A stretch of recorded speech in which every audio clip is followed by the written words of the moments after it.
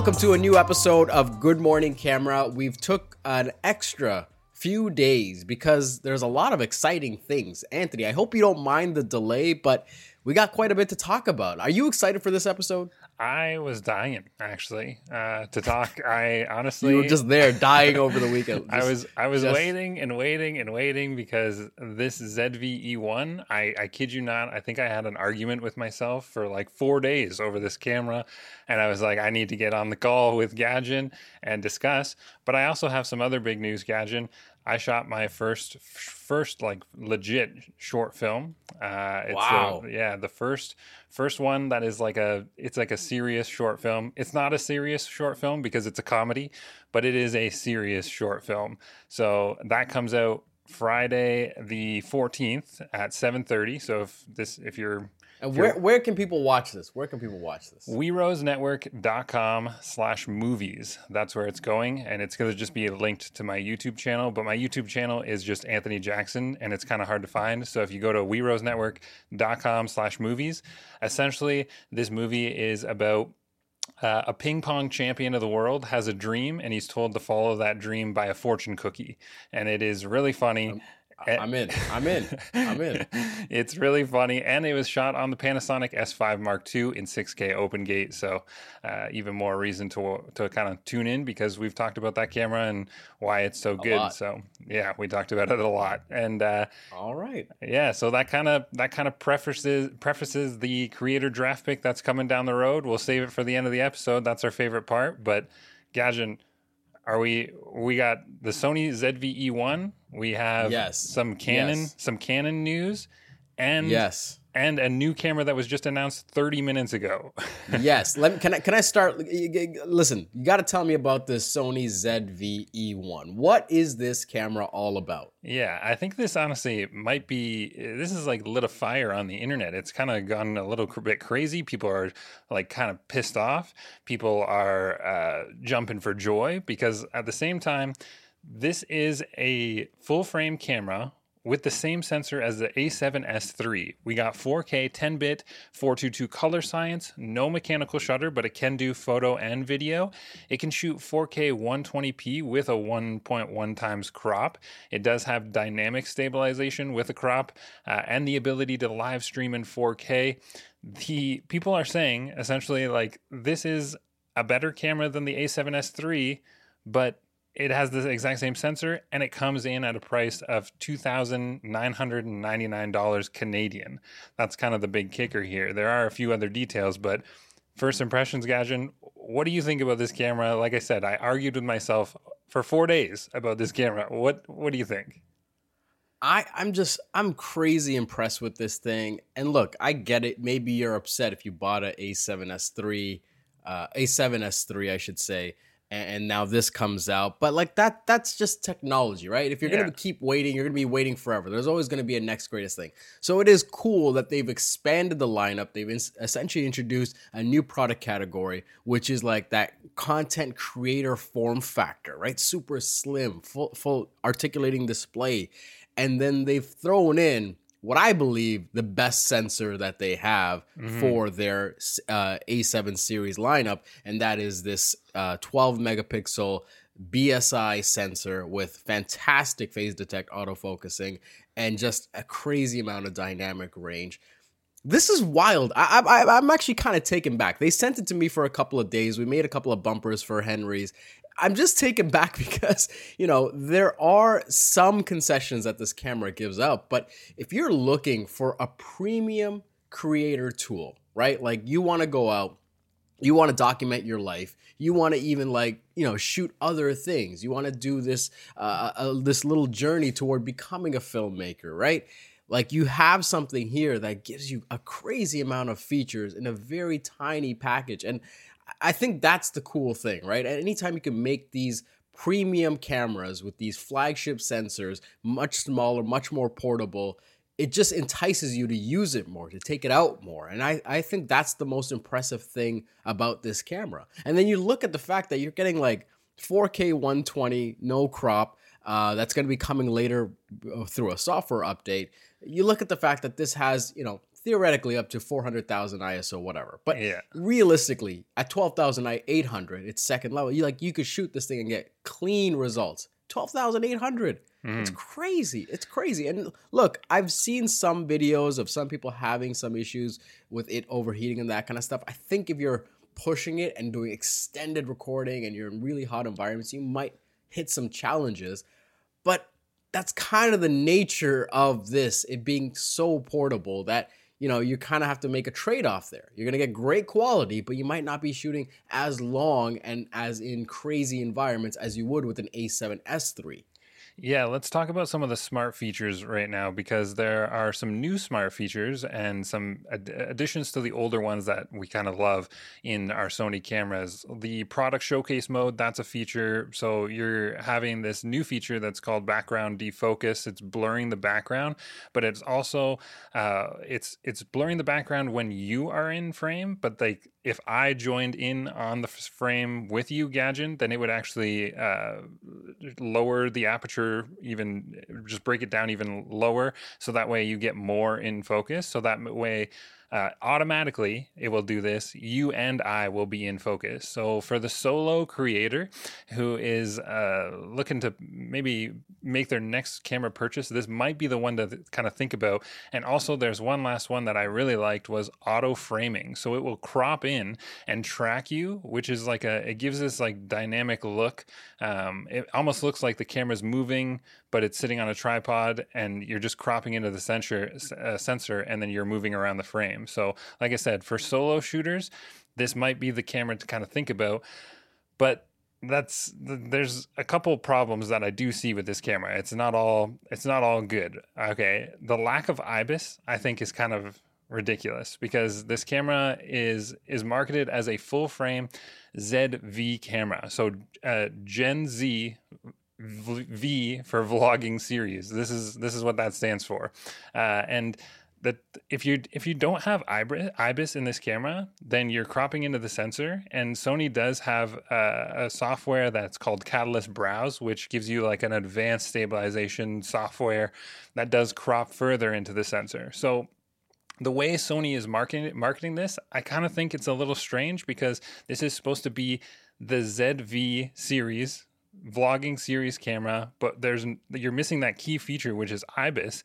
And then on top of that, I gotta push back, Anthony. I gotta push back, because here's the thing: this is the internet. You're sounding off for the internet, and I gotta push back here, because you can't have everything. When you look at a camera this size, fitting in IBIS is an incredible challenge. On top of that, the price, right? When they're trying to hit $2,500 US, and you throw in IBIS, it's a technical achievement that they got to do to make it fit here, but then the cost goes up. And then at the same time, we got a full frame sensor. It's not a crop sensor. So you can go wide, you can crop in, you can actually stabilize this in post, and playing with the footage, I don't think this is a big deal. I think, you know what? This is sour grapes. This is sour grapes from the people that are on the forum. Hey, I'm just saying.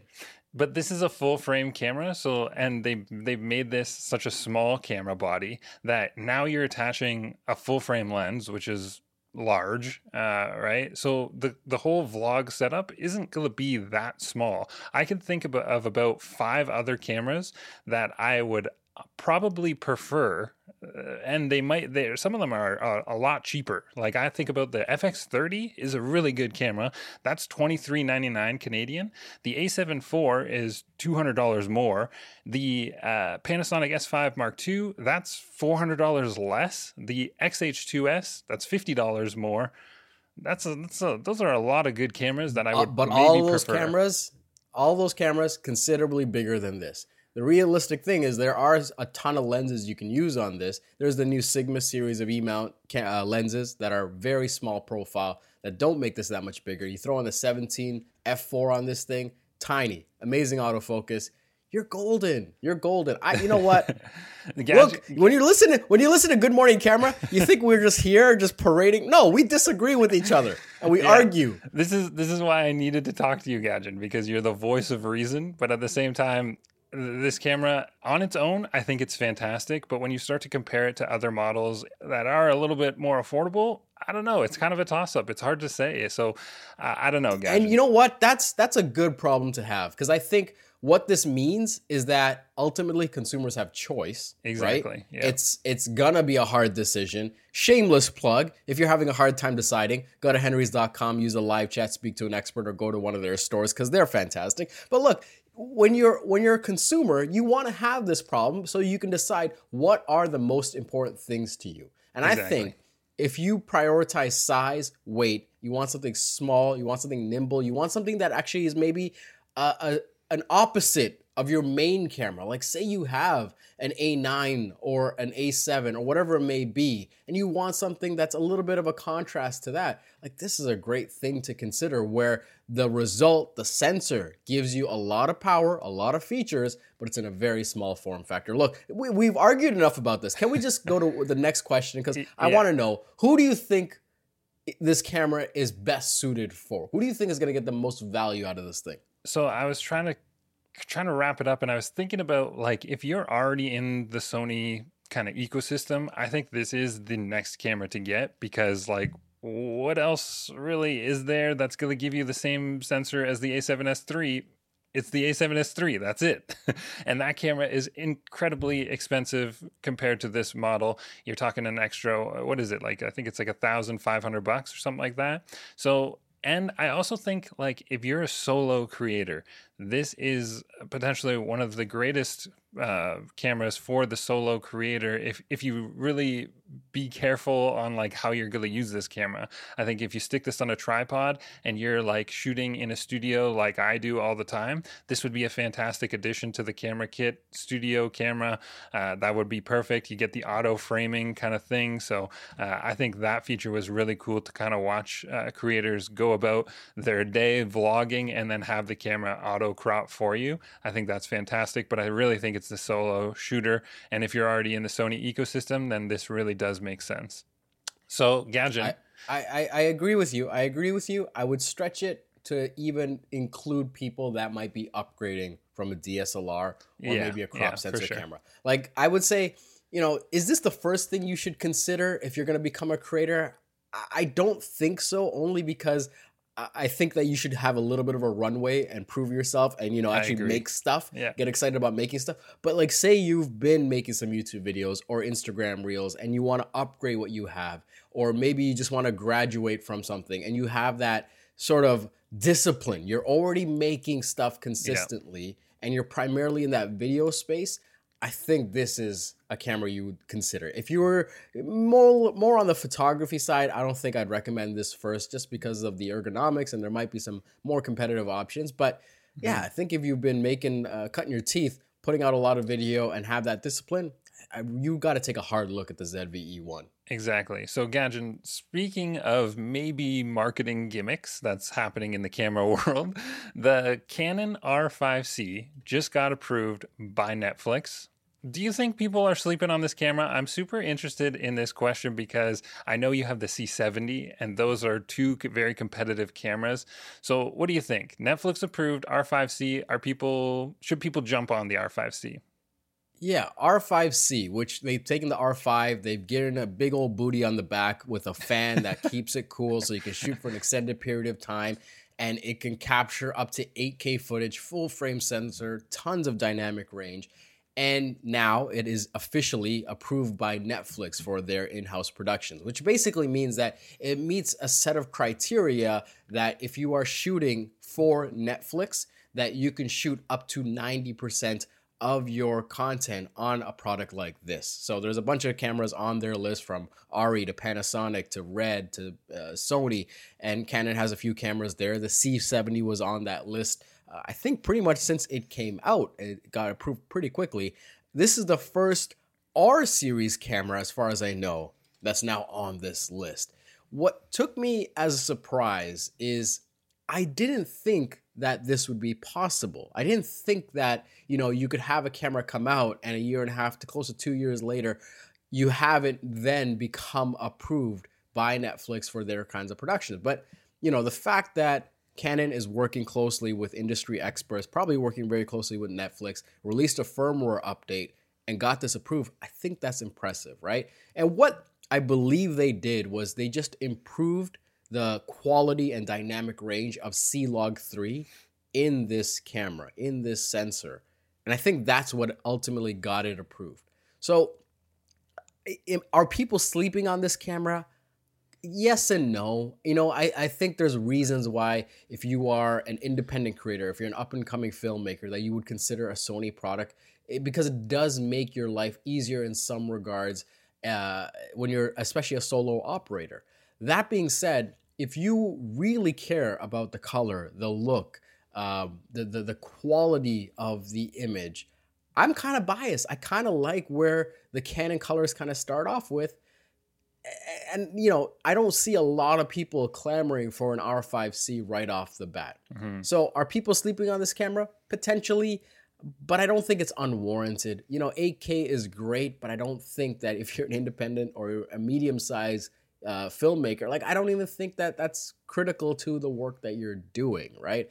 I think you should look at image quality. I think you should look at color and dynamic range first. So with that said, when you have an R5C, like, I still think that even though it's a Super 35 sensor, the C70 is a way better thing to consider. Just gives you way better features, better audio output, better battery option, better dynamic range, and you actually have something there that you can like really grow into and use as like a solo documentary tool or build into a full cinema solution. So I think people are appropriately considering the R5C.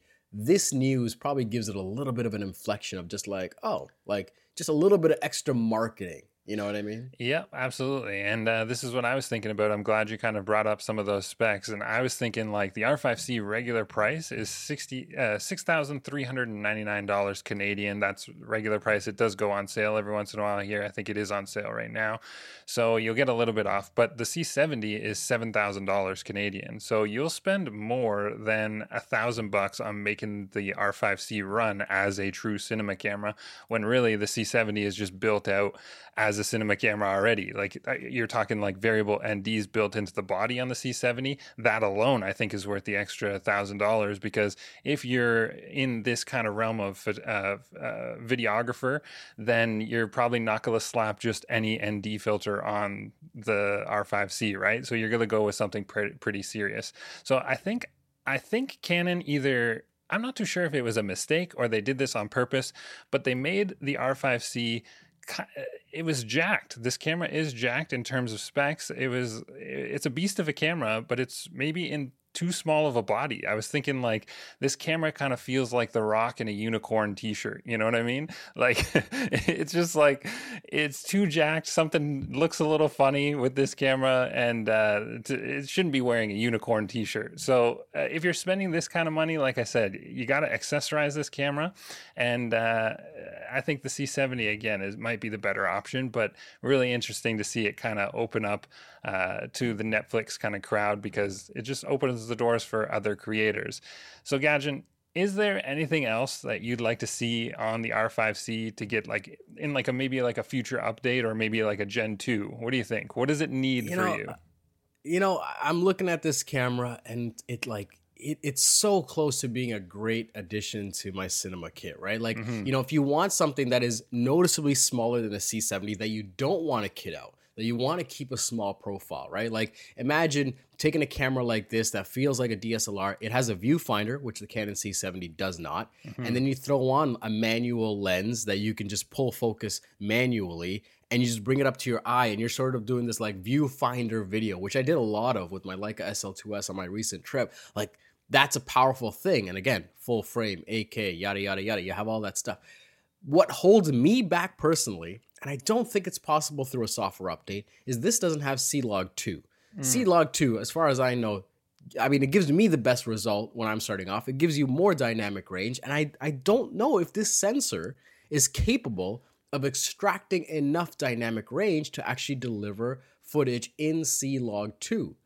So I think the next version of this camera, whenever it is coming out, I think it's going to be coming out probably after the next version of the R5 comes out. I don't see it coming out before that. That would be the major thing, is give us C-Log 2. The other thing I would say is just one more like pro audio input, like getting mini XLR. That would be huge. I don't think they would even consider putting a variable ND inside of this camera when they have the C70. But it's just one thing. To be honest, it's just one thing. I'm not going to be picky. Give me C Log 2 in the R5C or the next version, and I think that's pretty much going to make it a mainstay in my cinema kit. If we were talking dream world, like if they could somehow like attach a battery grip to the R5C, I think that would make it for me, because it's kind of ridiculous to only get like, I think it was like 25 minutes or something like that on that regular battery. Of course, they made an external battery, but if you could make like just a battery grip that like fits into the camera, I think a little bit better, that would, for me, I think that would just make the R5C such a good camera. But Gadget, we're running short on time here. These topics are too big to cover in one episode, and we still got one of the biggest topics to go. 30 minutes ago, we saw the Leica M11 Monochrom launched, and you got it right in your hands here. You're showing it on screen here. Oh my gosh, such a great looking camera, such a great shooting camera. Tell us about what this camera actually does. Since you have it, what's happening? Yeah, so Leica's one of the few companies, I think they might be one of the 3 companies that produces monochrome cameras, these sensors that only see luminosity. They do not see color. So this is the latest one. It's the 4th in the M lineup, the Leica M11 Monochrom. So you have the Leica M11. It brings in that body, that form factor. It blacks it out, so there's no red logo on it. It's a screw, that black screw right in the front, a black shutter on this thing. It looks absolutely stealthy. I love it. For me, it's the best looking camera on the market because it doesn't scream camera. It's just so sleek, so effortlessly cool. But the biggest thing here is that you have the 60 megapixel sensor. See, that's a Freudian slip. A sexy 60 megapixel sensor. And it doesn't have the color filter array. So it doesn't have these red, green, and blue channels that are competing for light. So as a result, with a monochrome sensor, you're going to have more light that reaches the sensor, meaning that you have a higher ISO ceiling, and you're going to get cleaner results because they're not being divvying up through this color interpolation that's happening on your sensor. So your images are going to have more detail, more clarity, more sharpness to them. And I got to test this out for a couple of days. I think I have it for a few more days. And it's just something that, like, if you live in the black and white world, if you take a lot of black and white photographs, half of my stuff that I enjoy, most of my personal stuff that I enjoy is black and white photography. You see a noticeable difference. You look at the dynamic range and the gradation, and like, especially if you're looking at like flowers, leaves, fruits, skin, just the way it shifts from light to dark, there is more information being passed on here. And you see more of those tones than you would in a color sensor that's being converted to black and white. And then you add on top of that, they just beefed this thing up. So it now comes with 256 gigs of internal storage. So you throw an SD card and now you can just do a redundant backup of your raw files on the go. The back LCD is sapphire glass. It's the same type of glass that's being used in premium watches. So you don't even need a screen protector on this thing. So if it is super niche, man. Like, this is like, I don't think anybody listening to this show is going to be getting one of these cameras, but it is fascinating that they're doing this thing. I think it's crazy exciting.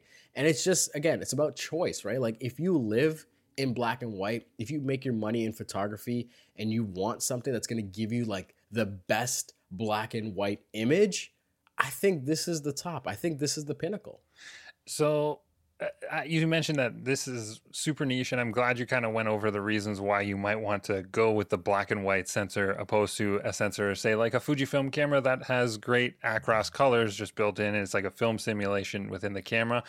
But how much of a benefit does this user get from the black and white sensor, and who is this camera kind of targeting? I think it's right up your alley. So, but who else are we talking to here?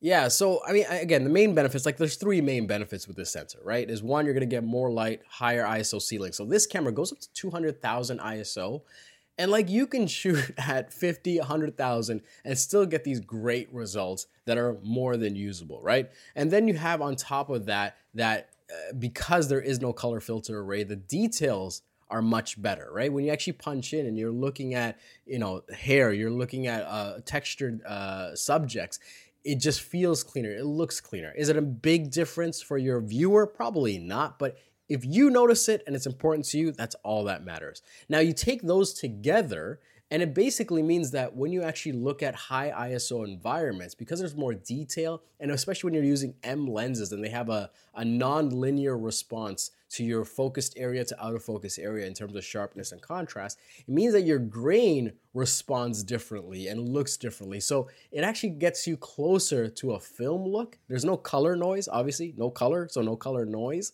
So it's less jarring. So you have something here that just gives you a digital representation that's pretty close to what black and white film looks like. So if you are living in a black and white world, most of your work is shot in black and white, and you just want something that's truly going to elevate that experience. And I think that you're actually making money from your work. You're actually selling prints. You're actually, selling to galleries. Like, this is a kind of camera that you would consider. I'll be honest, like, I need a second M body in my kit for my photographic work. I'm debating this camera, but I think what's making me patient is that if they were to release an SL series camera, right? That was monochrome. That took the sensor and it was monochrome, but you could do photo and video. Oh, I think that would change it for me. That would change it for me, because then you get the benefits of doing photo and all that kind of stuff, and you can adapt your M lenses. But now you can actually shoot black and white with all that dynamic range, with all that tonality in crazy low light environments. That's the one that I don't know. They don't have something like that. I don't know if they'll ever make something like that, but I'm just putting it out to the universe, and we'll see what happens. We'll see what happens. Honestly, I think the monochrome cameras are so interesting. If you haven't looked into it, you got to at least look into it, even if you're not even considering buying yourself a Leica. I've done the same, and seeing the difference between the black and white sensor and just like a sensor that shoots both color and black and white, you got to look into it. But Gadget, we got to move on. We're running short on time here. Creator draft pick time, baby.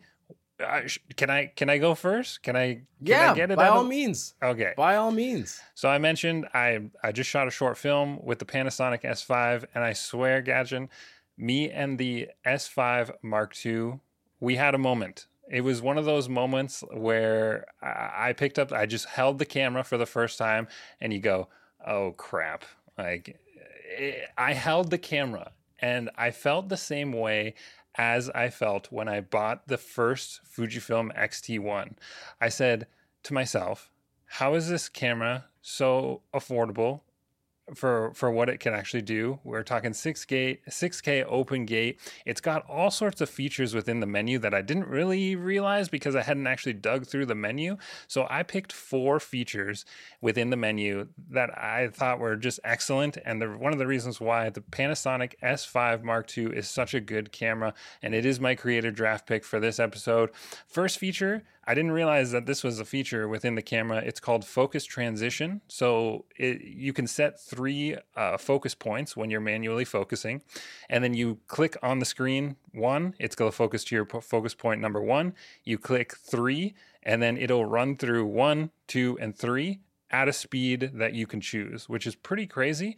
You normally need like an extra tool to kind of get this feature and like rack focus like this, but this is all built into the camera. Of course, shutter angle was a big one. Set the camera to 180 degrees. You don't have to worry about the shutter speed. The dual native ISO was pretty key. Having the ISO at 640, and then you jump up to 4,000, and you're getting clean images at 4,000 ISO, which is unbelievable. I love that feature. And then also another kind of surprising one that this is just a little detail. You can actually change the lens to focus from linear to non-linear, or vice versa, right? So it can when you rack focus on a non-linear lens, it's like a quick snap focus. So you whip the lens, and it kind of just the focus just goes to wherever. It like jumps very, very quickly, right? But with a linear focus system or focusing lens, you get the same kind of focusing kind of mechanism that you would get in a manual focus like Cine lens. So it's always consistent, which is super nice, and you can actually change that within the body. So the fact that this camera has great dynamic range, 6K open gate, and all these features built into the camera, That's my creator draft pick. It's such a good camera, and you guys will see on werosnetwork.com/movies this whole short film. It looks great. The auto white balance was randomly really good too. Like I shot a couple of the scenes in auto white balance, and usually like it can go all over the place. It was very consistent, and like it's super nice, like the auto white balance, which is random. It's just little things that just made it so good. So that's my creator pick.